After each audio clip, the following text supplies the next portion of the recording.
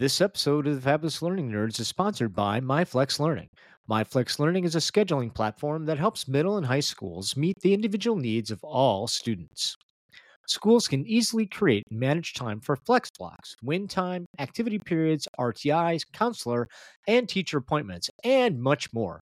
And with its built-in accountability tool and reporting features, MyFlex Learning solves your challenges around getting kids where they need to be and understanding how flex time is spent. Make your flex time work for you. Visit myflexlearning.com/B to learn more and receive $500 off the first year. That's myflexlearning.com/BE. They are the Fabulous Learning Nerds. Cause if you're tired of the old ways of getting it done, you've got the Fabulous Learning Nerds. Scott, Dan, and Zeta are making it fun. The best ideas that you've ever heard. So everybody spread the word. They're gonna keep your wheels turning. The Fabulous Learning Nerds. Fabulous Learning Nerds. Oh yeah! Hey everybody, welcome back to another fantastic episode of your Fabulous Learning Nerds. I'm Scott Schutte, your host, and with me, your favorite co-host with the most, it's Dan Coonrod, everybody. Dan the man. Oh yeah. Dan. With the most of what? You're just the co-host with the most. I'll take like it. the ghost with the most. I'll take like it. the I'll Haunted take either Mansion one. quote, which is what I was going for. Yeah. Which is fine. Yeah. Okay, cool. How has your week been, sir? My week has been, it's been fair to Midland. Fair to Midland. There you go. Fair to Midland. Fine. I have like the best problem in the world, and that I have too much to do and not enough time, which is a good place to be because the opposite those is are great worst. days. Yeah. It doesn't feel great in the middle of them, but at the end of them, you're like, man, I got a lot of stuff done today. I love that. That's great. Feeling accomplished. I had a really light week, thank God, because I got the disease. Yes, I got that, which was nice. Like, okay, I'm going to nap for 6 hours and then come back for my one meeting of the day, and then I'm going to go back and nap. I feel like for our audience, and really honestly for you, you really do need to say which disease you've got. You can't be like, I got the disease and then move on. There's a lot. I'm not sure if you're aware of, but there's a lot of diseases out there. I got the big COVID, man. I thought I'd for sure go forever and not get it because I've been for 3 years solid, man. Really? Not having it. Yeah. But I finally got it. Well, and my wife was like, no, you didn't get it. I'm like, yeah, I totally did.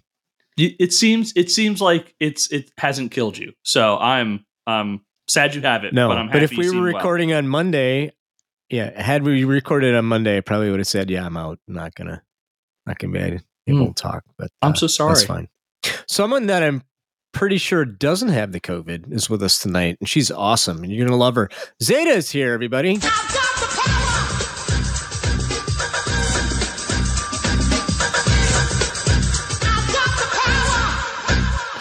Oh, Zeta, how you doing, my friend? It's been pretty good. It's been a really big scorcher this week. Tomorrow's going to be like 100. So I think the Midwest is kind of suffering with us as well. There's a heat dome, and I am waiting for it to be gone. So looking forward to that. That sounds gross. It does. That sounds super gross. It feels gross too. Pretty much. Ugh. Yeah. Well, at least you don't live in Florida where it's always this way. It's always this hot. It's just hot. It's just stinking hot all the time. I'm sure it'll get cool eventually. That's my experience, is that eventually it's going to get cool. So we've got that to look forward to, which is great.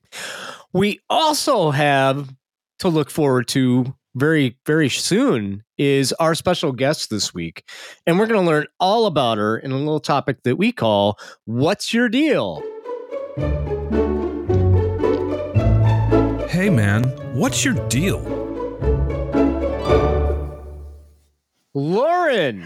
Yar. What's your deal, my friend? I think I just summed it up with that one word. Wow. All right, we need to explain to our audience, although it'll probably be in the show notes if they read ahead of themselves, like, what's going on? You're a self-proclaimed learning pirate. Yeah, I got to update that. I don't think it's self-proclaimed anymore. I think everyone else just like has now, I don't even have a name to most people anymore. It's like, oh, the pirate's here. I'm like, yeah, I am. Hello. By the way, Hi. my name is Lauren and I am a scientist, a learning scientist. I do all the things that help people understand their brains and learning, but it's okay. I'm also a pirate. I have to ask. I gotta ask. That transition from, oh, I'm a learning scientist. How do you get from learning scientist to learning pirate? What brings that forward?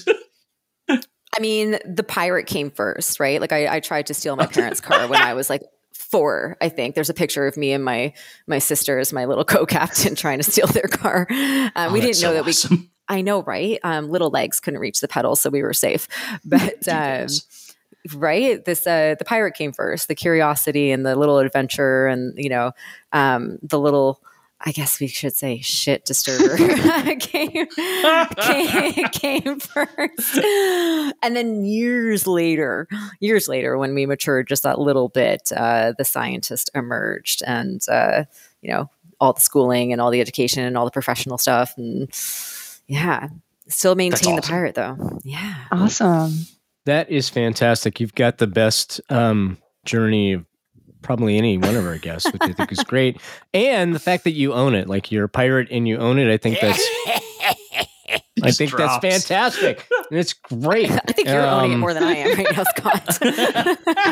Well, the guys got to have fun sometimes, right? Especially with the week that I've had. So that's really great. And we've got some really awesome stuff that we're going to be talking about from a scientific learning perspective, as well as pirate stuff. So without further ado, everybody, let's go ahead and get into our topic of the week. Are you ready?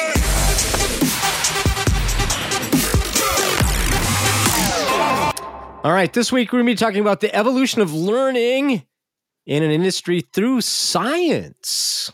Awesome. So talk to me, Lauren, what do you mean by that? Evolution of learning through science. Well, I think it's something that's been incredibly neglected over the years when we look at the history of how our sort of educational systems have been cultivated over a few hundred years, if not more. And it's pretty amazing that we're all sitting here in the year 2023, and I'm finally having to have this conversation with everyone going, hey, that thing you learn with, it's called your brain, and it's really cool, and maybe you should know a little bit about it. Oh, and by the way, there's all these amazing proven scientific methodologies and theories that help us to learn.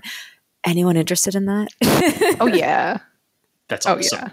My experience is that when I start talking learning science, the people around me, their eyes glaze over. I don't know if you have that problem, but I do. It's like, oh, well, you know that the brain tells us this. And people go, can you get that one pager done for me anyway? Like, well, I think that's why I lean less towards the sort of the lecture and let me tell you all of the scientific facts and all of the research and all of the people and all the things. And I'd rather look at you and go, let's activate that thing by conducting a little experiment, shall we?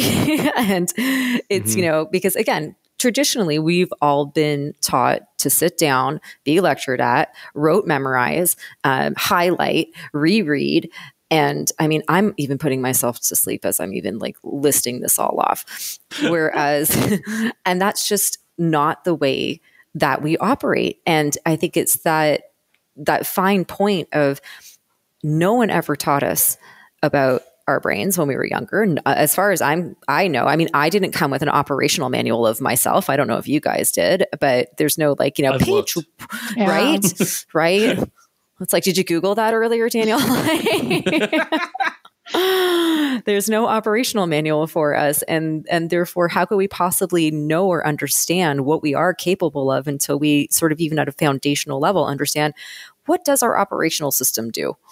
If I had the IKEA manual to my own brain, what would that look like? And what could I do to be a better person, to change my behaviors faster and more efficiently, to learn more efficiently, just to be in better control of my cognitive processes, my emotions, just as an everyday human, what would that look like and what would that feel like? I can tell you from my own personal experience, as much as I started my journey to be better as a professional in the learning and development industry, it profoundly changed me as a human being. And that is why I am so passionate about all of this. What are some examples you have, about how learning about our brains and how they work and how they function, how that can make us better learners, and also, as you said, like just an overall better human being? I mean, one of the things that we know, when we look at learning from the inside out, right? When we actually look at the function of the brain itself, we understand that we are just full of different chemistry and mechanisms that all harmoniously work with one another to allow us to do absolutely everything that we do. One of the best examples that I think everybody can relate to is when we're in a state of stress and what that feels like. And that's not just a sort of a mind thing, that's a body thing as well. And when we are in high levels of stress, or even when we're just in a high level of emotion, this part of our brain called the amygdala, which is our emotional processing center, it is going to act 4 to 10 times faster than our prefrontal cortex, our executive function. So what does that tell us? Well, I could probably learn then how to downregulate. How do I downregulate that crazy emotional response that I now know is going to happen at the speed of light before I can cognitively process something and think, with my executive level function? And even knowing that and knowing what can I do to regulate? Well, I can take a very calm, drawn out, intentional breath. It's really can be that simple. So I can bring my executive function back online so that I don't lose my absolute mind in that, in that meeting that I'm sitting at, or that when I'm feeling a certain level of stress when I'm learning, which, by the way, we do want a certain amount of stress when we're learning. Learning is hard. It should be hard. But we don't want to cross that threshold where we have lost our executive function abilities and we're just in this world of I can't, I won't, this is hard, under the table with a bottle of Jack Daniels, game over. I just want to say, I love that. I love what you're talking about. And for me, that really rings home.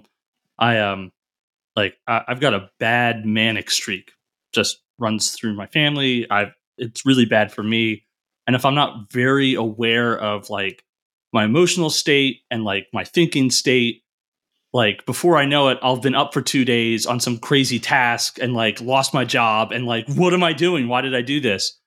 It hasn't happened in a long time. And, but still, it's one of those things where it's I'll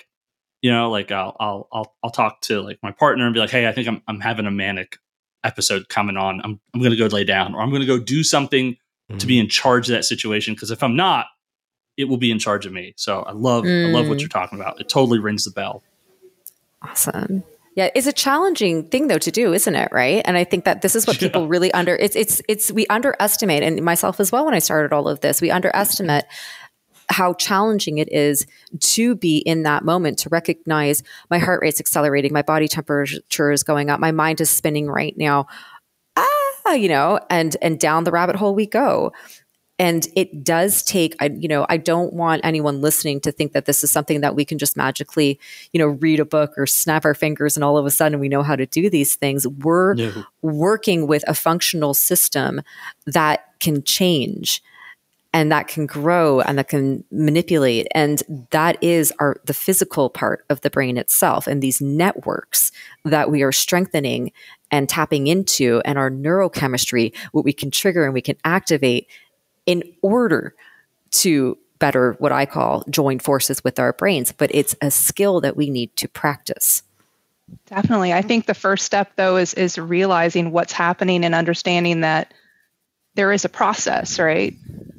Mm-hmm, mm-hmm. Definitely. Yeah. No, that's great. It's almost like having Cliff Notes for your brain, being able to hack your mind.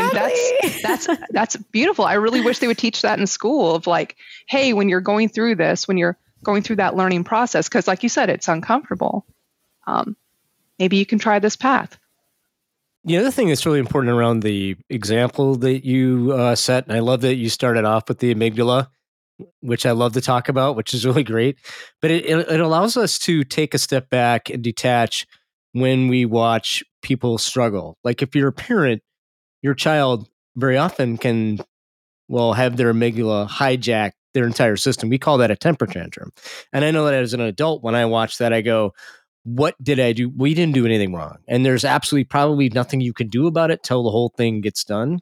But there are other situations, even in adult life, where we can see what's going on and we can make adjustments and all other good stuff when it comes to how we react to people when we know what's kind of going on in their brain, right? So we watch teenagers make really terrible decisions and are not thinking about the future. Well, they're not capable of thinking about the future because their frontal cortex hasn't evolved to that state yet, right? So, are there any other examples where that might help us from being someone that can be helpful when it comes to how we deal with people and and what's going on in their brain? I think it's really powerful not only to look at those sort of the internal emotional triggers that are happening, right? Because it's, when we look at our emotions are really these neurochemical responses that are being burst out in our brain, but our feelings are those tangible conscious experiences of that reaction. And I think even knowing that sort of levels the playing field of as humans when you can look across to the other human and go, okay, this has been activated in there, and they either know how to deactivate that and sort of downregulate, or I can try to help them if that's an appropriate response in that environment. But even when we look at the context of having a conversation with somebody, and one of the biggest gateways to learning is focus. But focus is a skill as well, and it's becoming harder and harder and harder for people to focus and to use their attentional networks, of which there are several in the brain, to attend to the thing that they want to focus on. Attention is the mechanism to focus. So how and what I'm giving my attention to, if it's so divided into so many different places, well, I'm not helping myself focus. I'm splitting it and I'm not focusing at all. So that helps when A, we want to learn, and B, just on a general everyday conversation with a human being. Is, I'll ask myself in my head, sometimes we're talking with somebody and the words are still coming out of our mouths, but we've drifted. we've just drifted off for a minute. And then when you ask yourself, what am I paying attention to? Silently in your head, you go, oh, I was looking at that dog that just walked by, because I'm not paying attention to this person in front of me. My focus is now split. And so in a day-to-day conversation with somebody and being able to engage in better communication, it's just another way that we just enhance ourselves as humans when we are able to work with the attentional networks in our brain in order to help us focus better. That's awesome. Everybody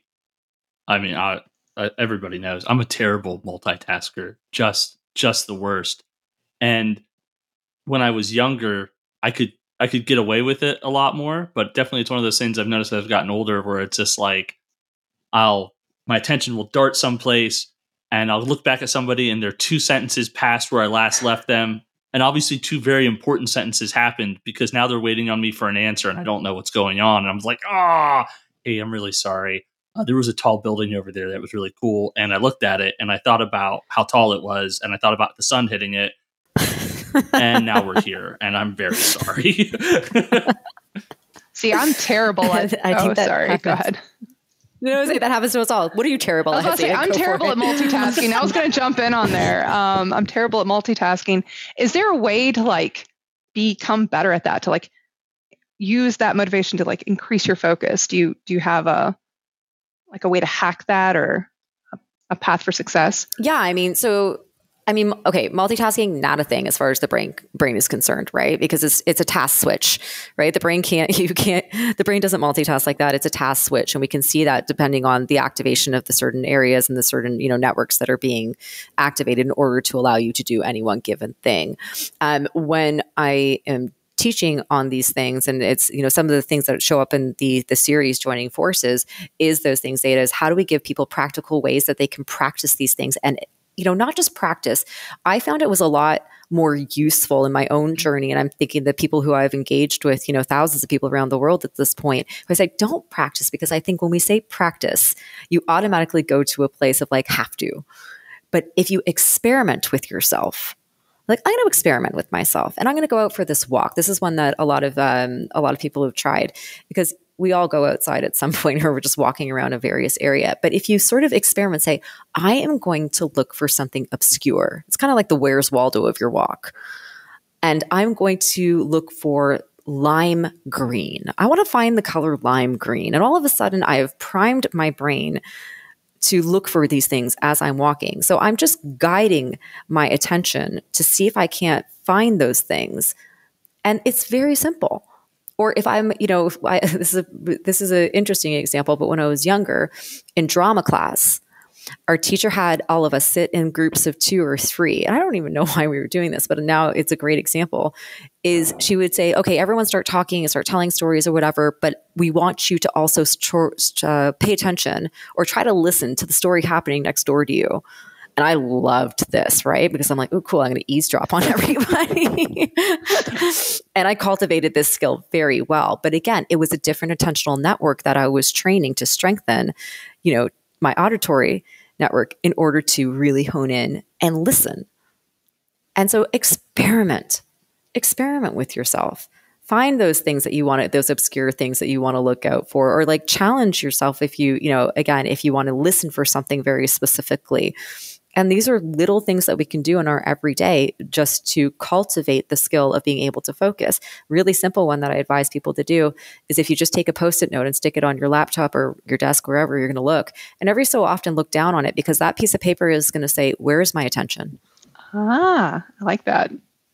I just want to say, I think it's awesome that your first example basically is you play I Spy. Like, I'm pretty good at that game, so I dig that. That's awesome. It's an intentional I Spy. Yes, intentional, yeah. Yeah, it definitely makes a walk much more interesting, though, when you're like on the lookout for something new, different, and interesting. Well, when you think about how, Scott, you were talking about children earlier, when you think about how enamored children get with very specific things for a long time, right?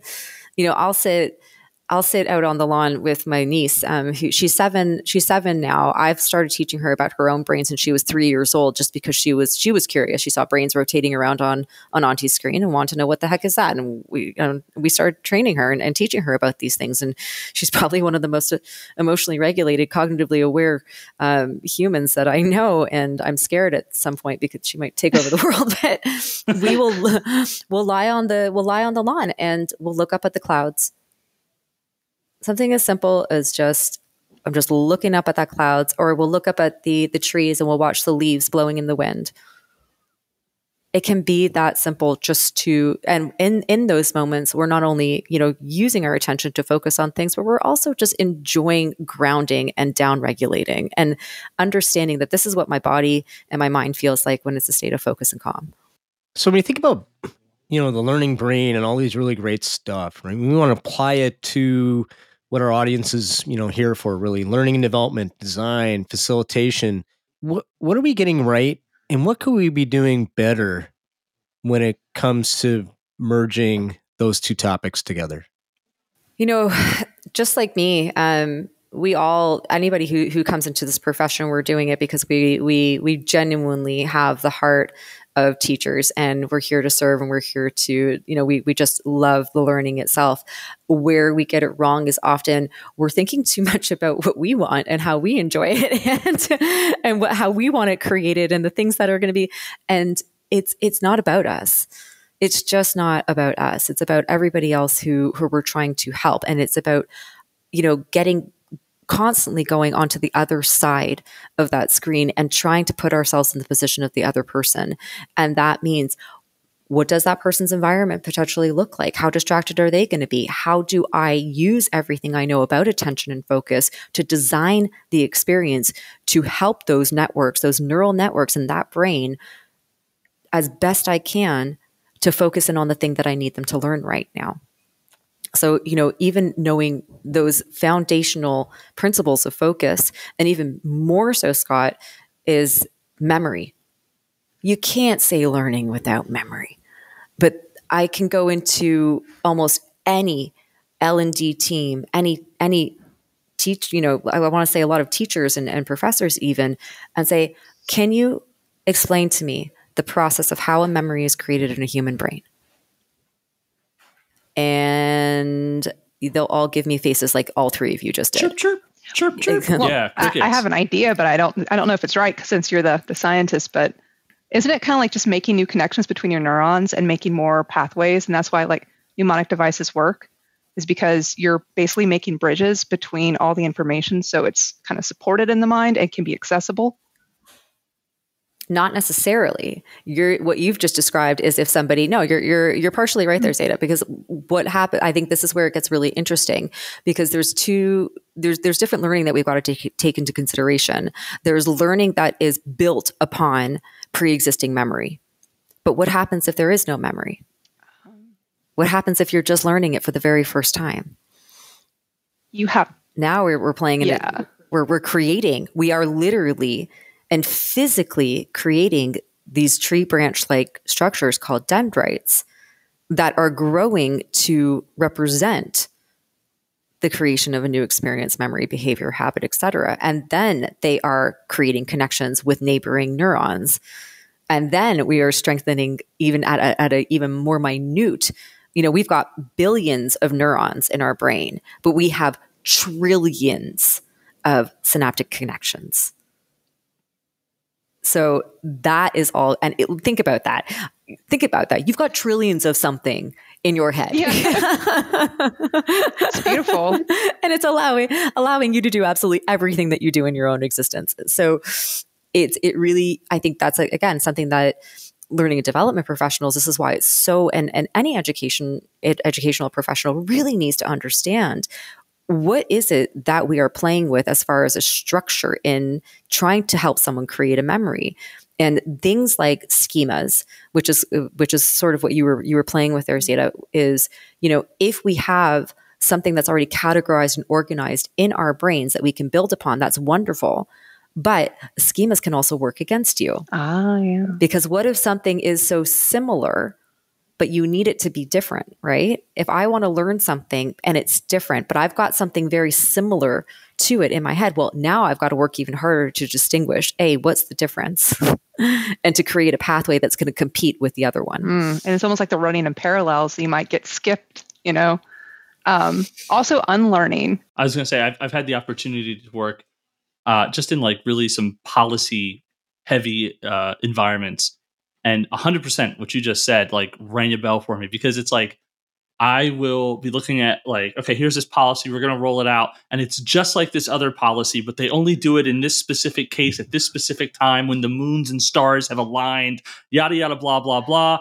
And it's like, oh man, like, I know that's going to be bare of a course. I know that like the red flag behavior is going to shoot up no matter like how like amazing I can get in there and build, because people will mistake when things are very similar.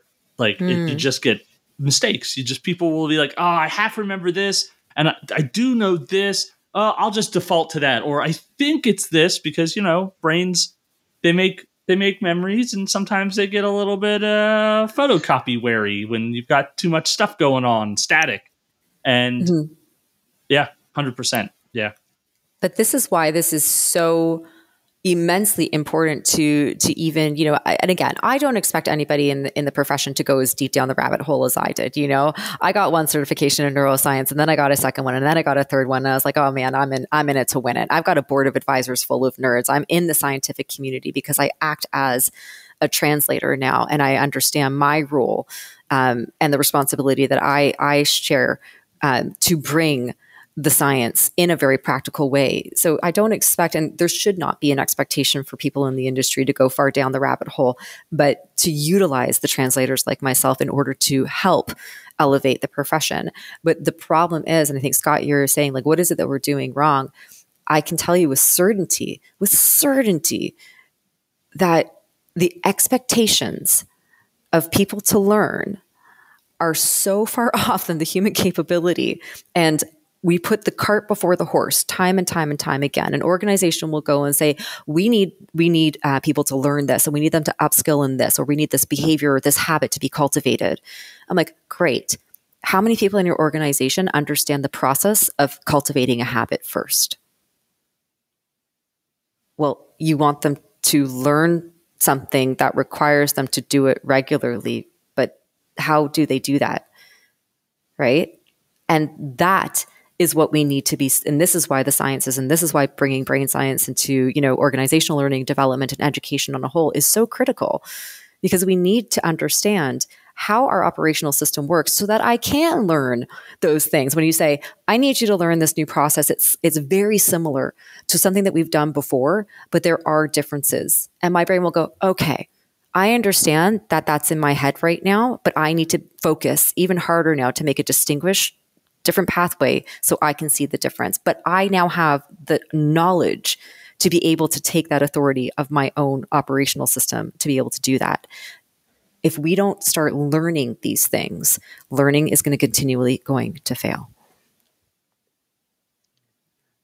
Yeah, I totally agree. A lot of people just like, what's going to be new, better, or different when we're done? How am I going to reinforce it, right? So learning happens over time. Training happens at a specific point in time. And I think that's where a lot of the process ends. I do want to piggyback on this idea of memory because I think it was really, really powerful. And if you have any other tips, that's great. But one of the things that I learned not too long ago is this idea of really tying in emotion to what's going on, because we have a tendency to remember how we feel about something, which is really kind of tricky, right? So how do I create an emotion around process, or how do I create an emotion around a topic? But that's one of the things that I've been challenging my teams, like, hey, let's find a way to build emotion into what we're doing, so we're focusing less on that retention and more on that experience.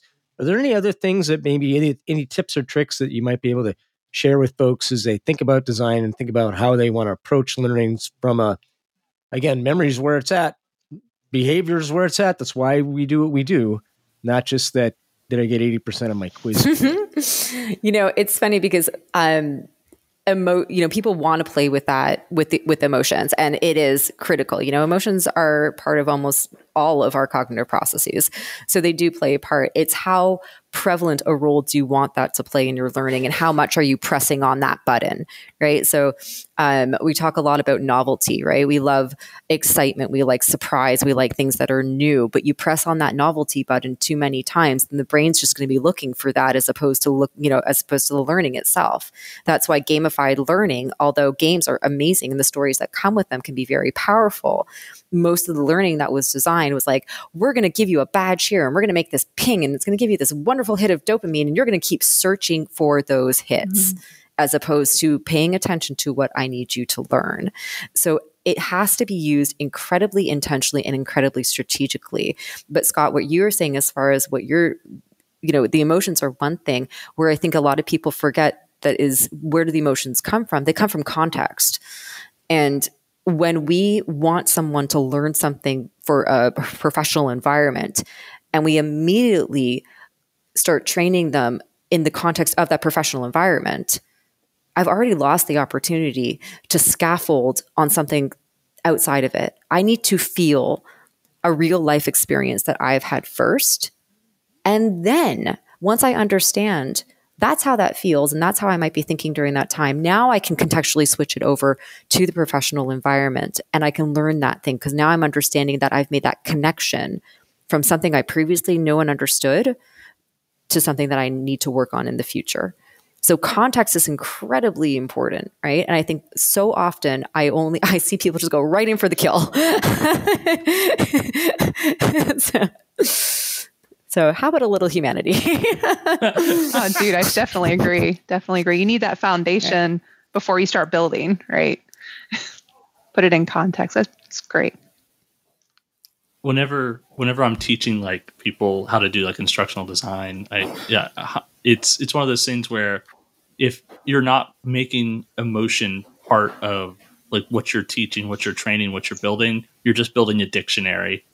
And nobody has those on their bookshelves anymore. Well, not nobody, but very few people do.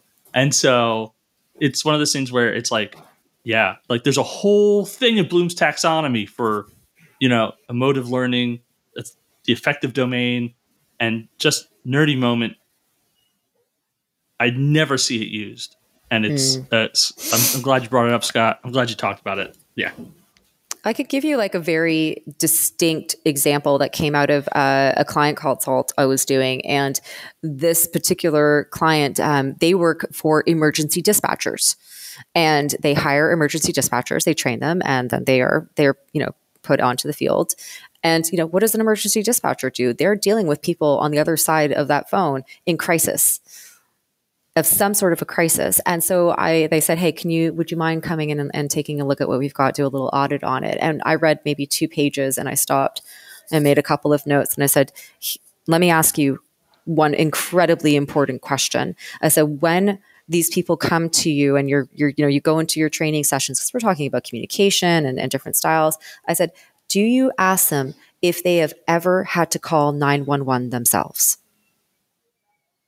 And they looked at me and they're like, oh. I'm like, have you ever called 911? Have you ever had to call for emergency services? Right. So they automatically don't have that emotional connection to what's about to happen. Because calling 911 can be very scary. And calling 911 we're doing it usually in a state of stress. Now, I'm not saying we should all just start calling 911. just seems like a bad idea. But the point, again, okay, we shouldn't be like, yeah, that would be way too piratey. Oh, Lauren, man, I swear I could talk to you all night. We don't have all night, and that's unfortunate. But as we start to think about wrapping things up here today, is there something that you really wanted our audience to remember or understand, or haven't had the opportunity to talk about that you'd like to share before we close things up? I think, what I want to share and sort of the comfort that I'd like to give to the people listening is that we say brain science and we say neuroscience, and that can sound really overwhelming and intimidating. But when you find the good translators and when you approach it from a sense of experimentation and curiosity, it just makes it that much easier to embrace. So it's not something, we're not looking to study ourselves. That's what the scientists do. But explore, be curious, and who knows, maybe you'll learn to join forces with your brain just like I did. Well, it certainly is fantastic. Love it. This is great. Really good stuff. Lauren, could you do our audience a favor? Could you let them know how they can get a hold of you and some really groovy things you might be working on? Okay, well, my phone number is definitely most active on LinkedIn, and you can find me as Lauren Waldman, Learning Pirate. For those of you who are not on LinkedIn, learningpirate.com is the website. And what I'd love for everybody to check out is the series Joining Forces with Your Brain, scientifically designed by me. It's got pretty much the same tone as this conversation went. And yeah, that's my gift and my symphony for the world. Well, that's fantastic. We certainly are glad that you could spend time with us today. And we'll be checking out that series and listening to your symphony. It's a good one. Thank you. Daniel-san. Yes, Scott. Tabloon. Oh Could you do ourselves? I know I got you, right? Could you do us a favor and let our audience know how they could connect with us, sir? Yar! If you haven't already, reach out to us at nerds@thelearnednerds.com. That's the last. I'm done. I won't do it again. I'm so sorry. If you go ahead and email us any questions you might have, tell us about your favorite pirate movie, or tell us about your own knowledge or experience or questions about, I'm going to say brain science, neuroscience. I like brain science. I'm going to run with brain science. If you're on Facebook, you can find us at Learning Nerds. For all of our Instagram peeps, Fab Learning Nerds. And lastly, for more information about us, what we do, and updates, www.thelearningnerds.com. Scott, back to you. Thanks, Dan. Hey, everybody, could you do me a favor? Go ahead and hit that like button, hit that subscribe button, share this amazing episode with your friends. I know you want to do it. If you could, leave a review for us, either on iTunes or Stitcher. Let us know how well we did. Let Lauren know how awesome she was. We'd really appreciate it. Helps this little thing called the algorithm get our message out to more people. And with that, I'm Scott. I'm Dan. I'm Zeta. And I'm the pirate. And we're your fabulous learning nerds, and we are out.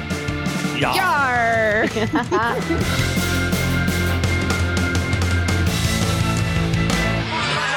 We're beggars and blighters and ne'er-do-well cats. Stand up, me hearties, yo-ho. But we're loved by our mommies and dads. Stand up, me hearties, yo-ho.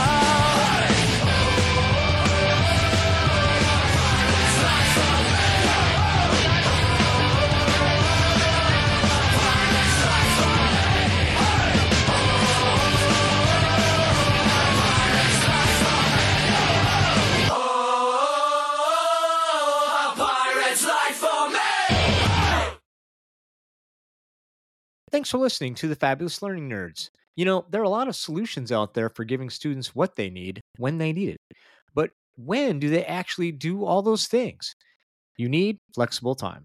When added into your master schedule, flex time enables students to get extra help or intervention, meet with teachers, make up work, get physical exercise, and try new enrichment offerings.